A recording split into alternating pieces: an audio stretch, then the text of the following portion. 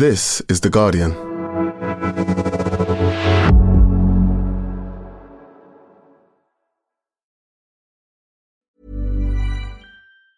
Tired of ads barging into your favorite news podcasts? Good news. Ad-free listening is available on Amazon Music for all the music plus top podcasts included with your Prime membership. Stay up to date on everything newsworthy by downloading the Amazon Music app for free or go to amazon.com/news ad free. That's amazon.com/news ad free to catch up on the latest episodes without the ads. Ryan Reynolds here from Mint Mobile. With the price of just about everything going up during inflation, we thought we'd bring our prices down. So to help us, we brought in a reverse auctioneer, which is apparently a thing. Mint Mobile Unlimited Premium Wireless. How to get 30, 30, bit to get 30, bit to get 20, 20, 20, bit to get 20, 20, bit to get 15, 15, 15, 15, just $15 a month? Sold! Give it a try at mintmobile.com/switch. $45 up front for 3 months plus taxes and fees. Promo rate for new customers for limited time. Unlimited more than 40 gigabytes per month. Slows full terms at mintmobile.com. Welcome to The Guardian Long Read, showcasing the best long-form journalism covering culture, politics and new thinking. For the text version of this and all our long reads, go to theguardian.com/long read. Bicycle Graveyards. Why do so many bikes end up underwater? By Jody Rosen.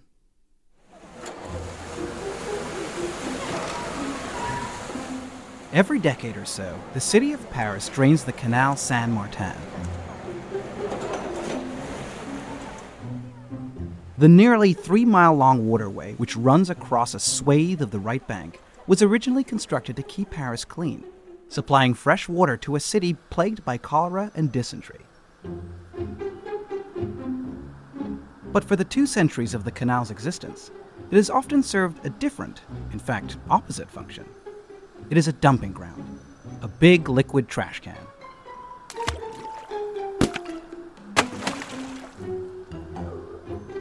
The periodic draining is therefore also an unveiling. The water recedes, and the stuff kicked or heaved or furtively dropped into the canal over the preceding few thousand nights is revealed. When the canal was emptied in 2016, crowds gathered on footbridges and along the quay to watch cleaning crews trudge through the mud and clear out the junk. There was lots of it. Mattresses, suitcases, street signs, traffic cones, a washer-dryer, a tailor's mannequin, tables and chairs, baths, toilets, old radios, personal computers. A number of vehicles, none of them designed to travel on water, were pulled from the mire. There were baby strollers, shopping carts, at least one wheelchair, and several mopeds. Today, the streets abutting the canal in the 10th arrondissement are among the most fashionable in Paris, lined with chic cafes and restaurants. But late at night, the area retains some of the dank atmosphere of bygone years, when it was a scruffy quartier populaire, and often served as the setting for noir films and detective novels. In those pulp fiction tales, dark secrets emerge from the Canal Saint-Martin murk. The murder mystery in Georges Simenon's Maigri and the headless corpse is set in motion when the police dredge up a dismembered body near the Quai de Valmy. No human remains were discovered during the 2016 cleaning, but workers did find a handgun in one of the northernmost locks. Later, officials announced that a rifle had also been found. The most plentiful items in the canal, other than wine bottles and mobile phones, were bicycles. 9 years earlier, in 2007, Paris had launched a bike share scheme, Ville Libre, in which 14,500 rental bicycles were introduced across the city. As the waters were drawn off, the skeletal forms of dozens of Ville Libre cruisers could be seen half buried in the sludge on the canal floor. There were scores of other bikes, too, of various makes and vintages, some of which appeared to have been maimed before being sent to their watery grave. There were bikes with bent and twisted wheels or no wheels at all. There were bikes whose wheels and frames were intact, but whose stems and handlebars were missing. Headless corpses. Some of the bikes may have ended up in the canal by accident. There are numerous scenarios that can result in the unintentional depositing of a bicycle in a body of water. Cyclists lost in the dark or disoriented by fog steer bikes off towpaths into canals. Drunk cyclists fall from bridges. Thieves fleeing police by bicycle swerve into the river. The luckier victims manage to pull themselves and sometimes their bicycles back to dry land. But these incidents can have calamitous outcomes. A scan of newspaper archives turn up grisly stories with vivid headlines. Boy drowns in canal, found with his bicycle. Woman cyclist drowned, blown over parapet of river bridge. Road into canal in blackout. Gloucester man drowned cycling to work. Cyclist drowned, but how? Some despondent souls have deliberately pedaled into the depths. In the fall of 2016, a 38-year-old woman left a suicide note in her apartment in DeWitt, New York, not far from Syracuse. The woman went into a nearby state park where she handcuffed herself to a mountain bike and rode into a lake. Her body, still manacled to the bike, was found a week later. As for the bikes in the Canal Saint-Martin, it seems safe to assume that most of them wound up in the water neither by accident nor under tragic circumstances. For those disposed to random acts of hooliganism, who perhaps sublimate the compulsion to do violence to sentient beings by trashing insentient stuff they happen across, a bike presents an inviting target. The growth of share schemes like Vélib has put more bicycles on the streets of the world's cities, and these bikes may strike vandals as fair game, since they're not owned by individuals. The introduction of dockless hire bikes, which sit on sidewalks rather than secured in docking stations, has removed any impediment to such forms of self-expression, such as wheel bashing, frame mauling, and brake cable clipping. Some people take a more whimsical approach, dangling bikes from wrought iron fences, perching them atop traffic lights and bus shelters, sticking them in high tree branches to roost like nesting pterodactyls. Pick it up, pick it up, pick it up, turn it up, bitch. Throwing a bicycle into the water is a specialized sport, which offers its own peculiar satisfactions.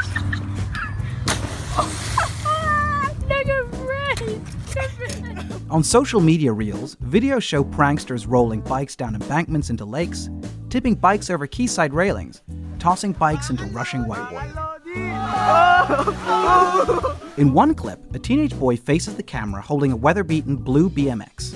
"Mike, this is your bike," he says. "It's been in my garage and I don't really want it, so I'm going to throw it off the jump into the pond. I hope you don't mind." With a running shove, the boy sends the riderless bicycle somersaulting off a wooden plank into the water. Whoops and laughter can be heard in the background as the jittery camera records the bike's quick demise, the rear wheel bobbing briefly above the surface before vanishing into the gulping pond.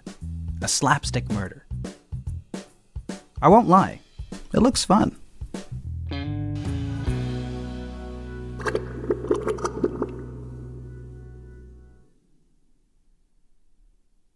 Clearly, for many, it is fun. In some places, it's an epidemic.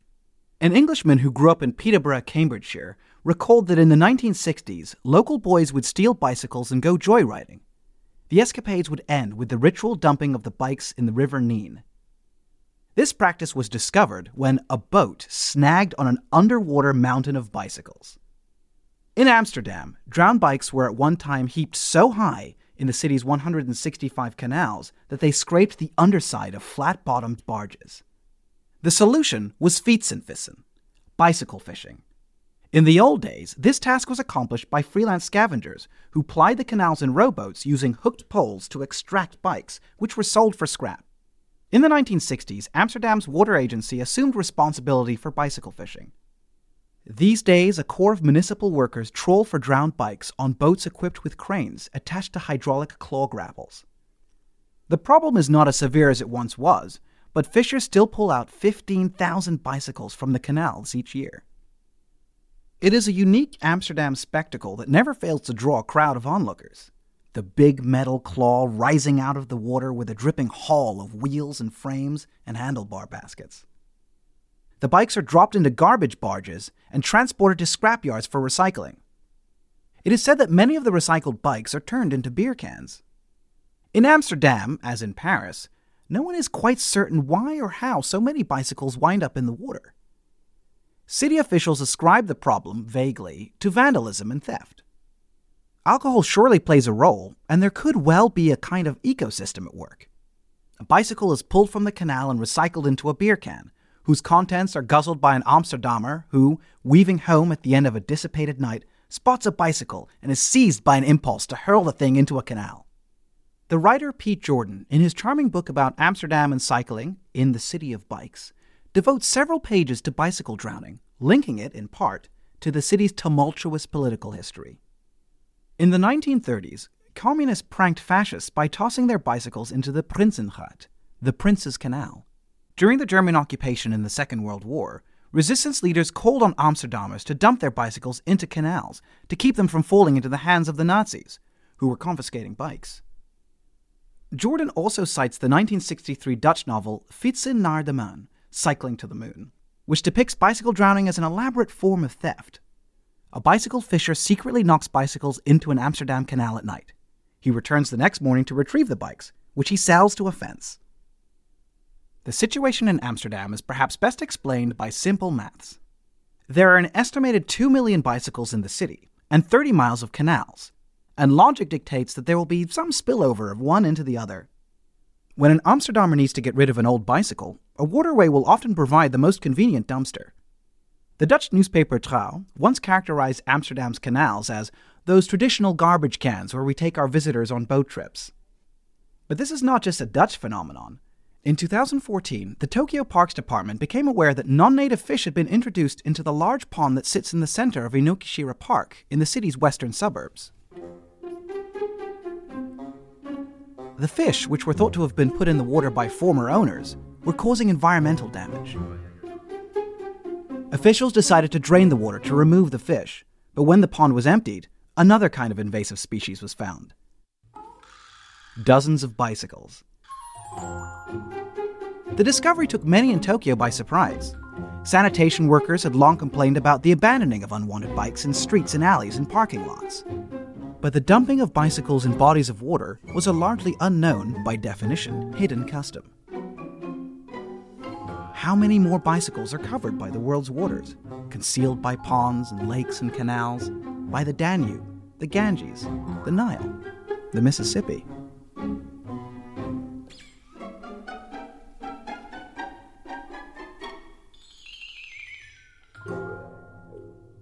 Thanks for listening to The Guardian Long Read. The story continues right after this. Selling a little or a lot? Shopify helps you do your thing however you cha-ching. Shopify is the global commerce platform that helps you sell at every stage of your business. From the launch your online shop stage to the first real-life store stage, all the way to the did we just hit a million orders stage.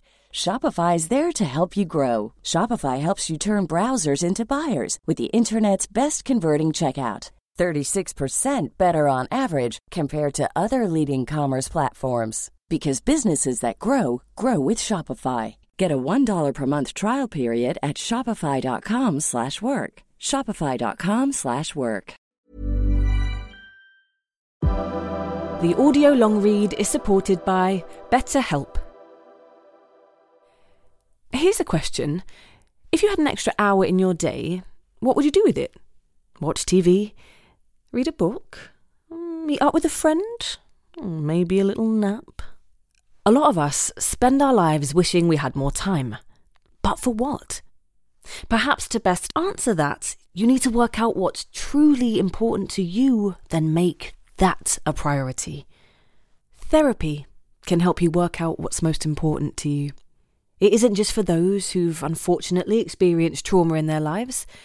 Therapy can be helpful for learning positive coping skills and for setting boundaries. It can empower you to be the best version of yourself.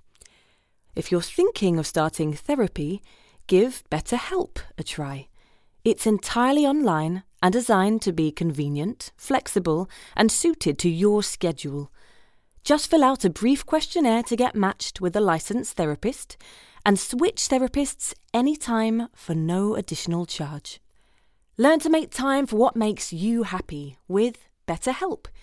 Visit betterhelp.com/audiolongread today to get 10% off your first month. That's BetterHelp, HELP.com/audiolongread.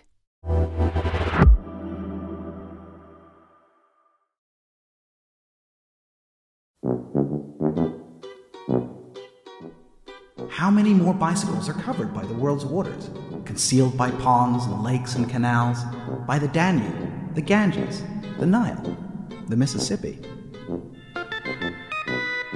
A lot, it is reasonable to surmise, and the numbers appear to be growing as bike-sharing schemes proliferate.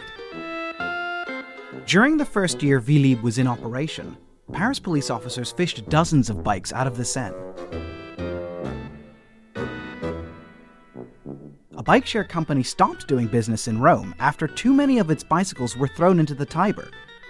Dockless bikes keep ending up underwater, reported the Boston Globe in 2018, soon after the arrival of bike share firms in Boston and its suburbs.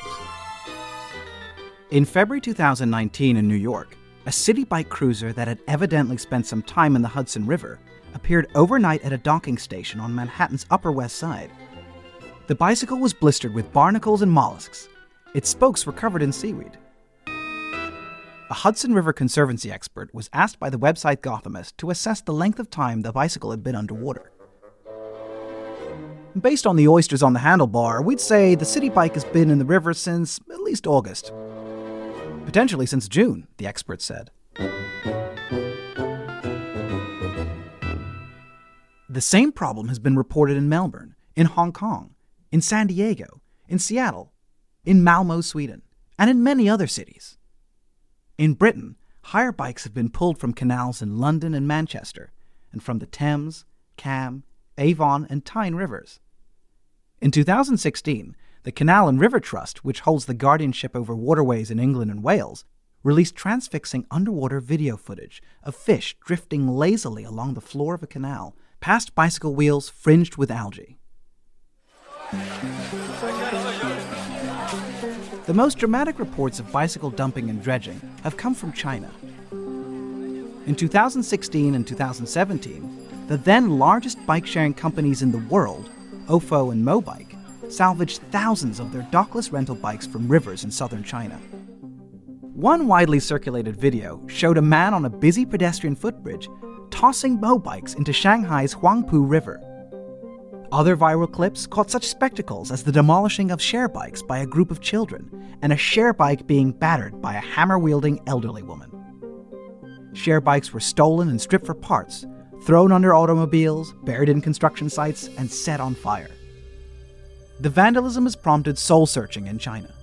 It is common to hear people describe bike sharing as a monster-revealing mirror that has exposed the true nature of the Chinese people, the New York Times reported in 2017. Or perhaps that mirror reflects larger truths about our times. The man who was filmed throwing bicycles into the river in Shanghai was a migrant from Hong Kong who told journalists he had destroyed an additional 9 Mobikes with a hammer. The man said that he was infuriated by the company's violation of users' privacy. The chips in Mobikes are unsafe and disclose users' personal information, such as their locations. Theoretically, a bike-sharing program is an initiative that makes city life not only more convenient and more pleasurable, but more ecological and more equitable, fairer and freer.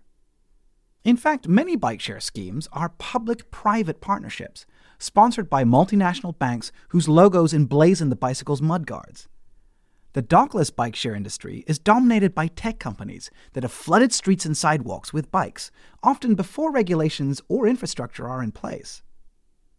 Most dockless systems are app-based and offer a familiar digital age trade-off: ease and convenience at the expense of privacy. The apps collect a rider's personal data, and the bicycles use built-in GPS chips and wireless connections to transmit that rider's location as frequently as every few seconds. A bicycle that spies on its rider. It's quite a plot twist for the machine that once upon a time, in the heady days of the late 19th century bicycle boom, promised a previously unimaginable kind of personal freedom. In China, more than 70 dockless bike-share startups, backed by more than $1 billion in venture capital, pushed millions of bikes into cities in 2016 and 2017. Supply swamped demand, and the bikes quite literally piled up.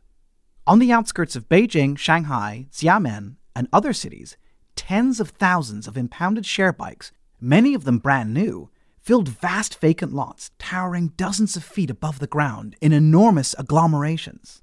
These places have been called bicycle graveyards, but in overhead photos and videos captured by drone, they often look more like fields of flowers. The bright yellow and orange and pink hues of the bike frames stretched out for acres, like a lurid carpet laid over the land. History-minded viewers of these images might think of that archetypal speculative bubble, the tulip mania, that captivated the Dutch Republic in the 17th century.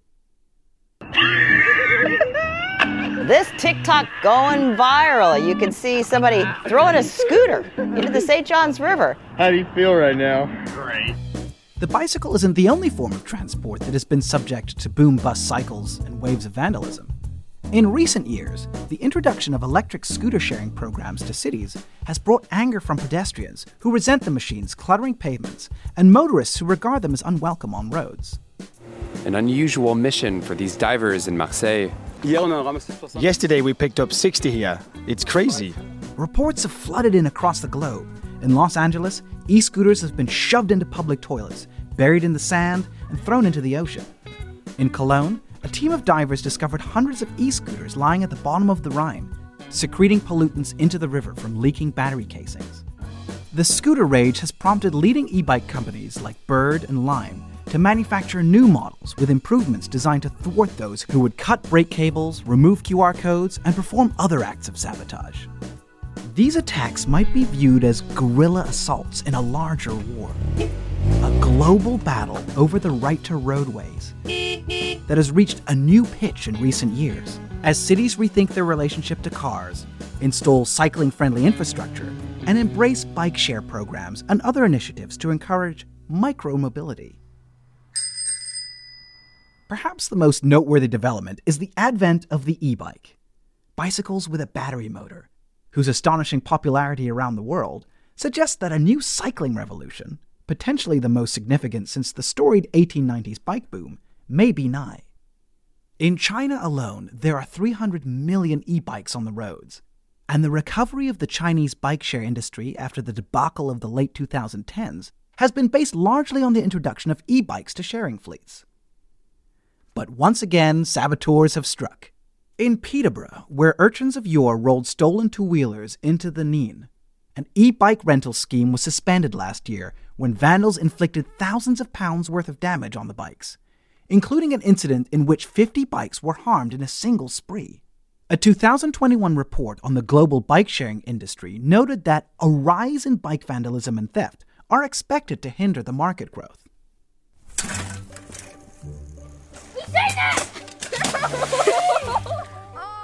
In any event, the hire bike that is trashed, or torched, or chucked into a river, or heaped on a junkyard mountain tells a story about the 21st century. Not so hard. Though the meaning of that tale and its denouement are at this point far from clear. Here he goes!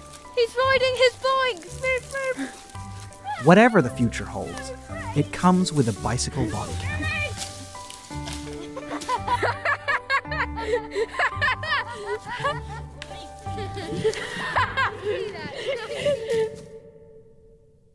Of course, there have always been bicycle graveyards. If you walk down a desolate street in an industrial neighborhood, you might happen across a scrap metal facility. And if you look hard enough, you will probably spot bikes and bike components scattered amid heaps of detritus. There is a large scrapyard 1 block from my Brooklyn apartment. All day, huge grapple excavators hiss and snort over mounds of metal, loading and unloading barges in the adjacent Gowanus Canal. The scrap is placed into balers and compressed into 220 kg blocks.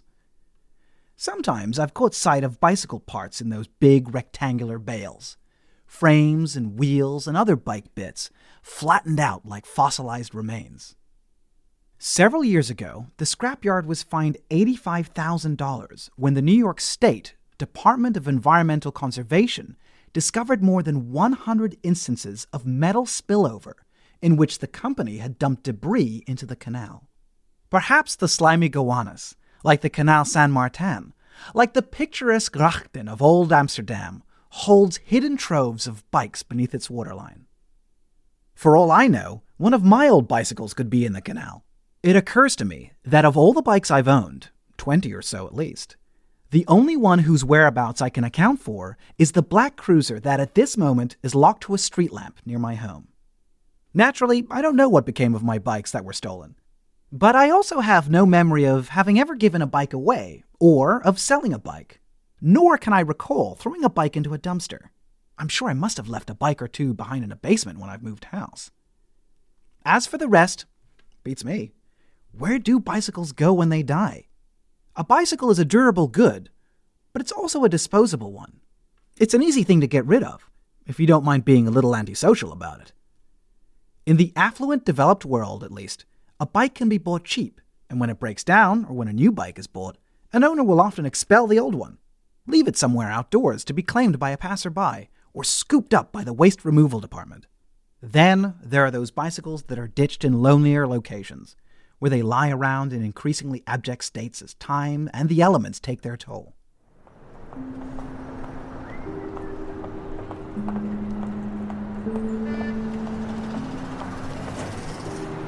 In cities, you often see bikes that are abandoned but locked up, fastened with old chains or U-locks to poles and fences.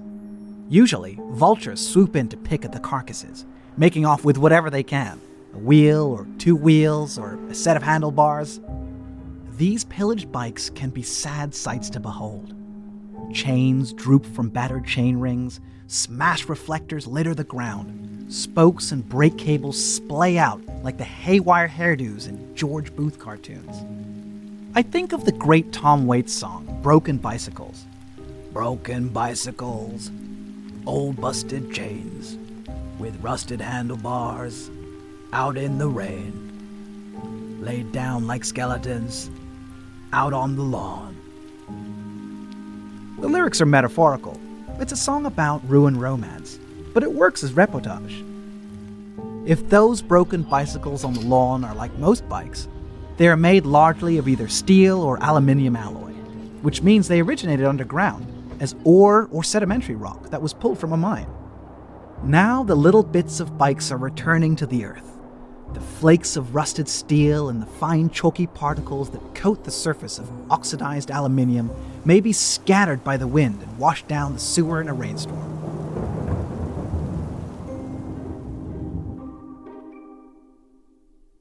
Some derelict bikes get a second life. The scrapyard down the street from my home ships its metal bales off to recycling facilities. There, the scrap is cleaned and sorted, placed in furnaces and heated to a molten state, and submitted to purification processes. Eventually, the metals are cast or rolled into sheets and put back into circulation. Steel and aluminium are among the most widely recycled materials on Earth. Sometimes, as in Amsterdam, a scrapped bicycle frame may be reborn as a beverage can, or as food packaging of another sort. Recycled steel and aluminium are used in the construction of street furniture and houses and apartment buildings.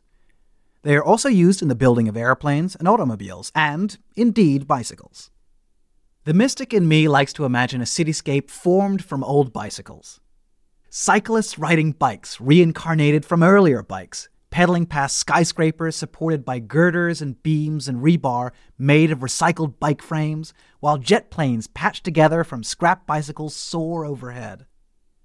Metal recycling produces environmentally damaging waste, but some byproducts can be recycled and put to use. The dross or slag that results from aluminium casting is sometimes utilized as a filler in asphalt and concrete mixtures. In certain places, therefore, the road itself is sort of a bicycle graveyard, and cyclists out for Sunday rides are rolling their wheels across a landscape of reconstituted bones.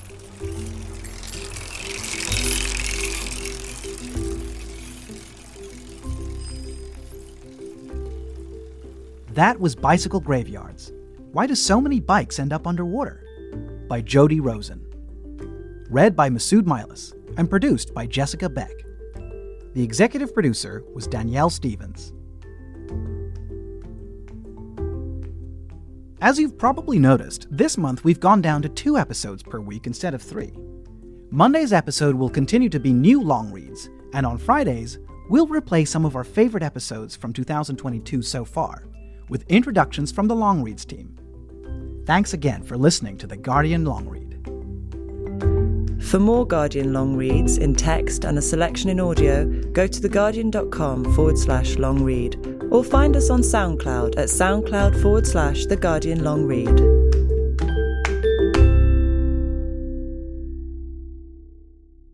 This is The Guardian.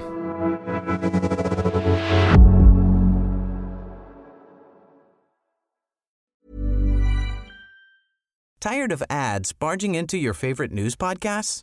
Good news. Ad-free listening is available on Amazon Music for all the music plus top podcasts included with your Prime membership. Stay up to date on everything newsworthy by downloading the Amazon Music app for free or go to amazon.com/news ad free. That's amazon.com/news ad free to catch up on the latest episodes without the ads.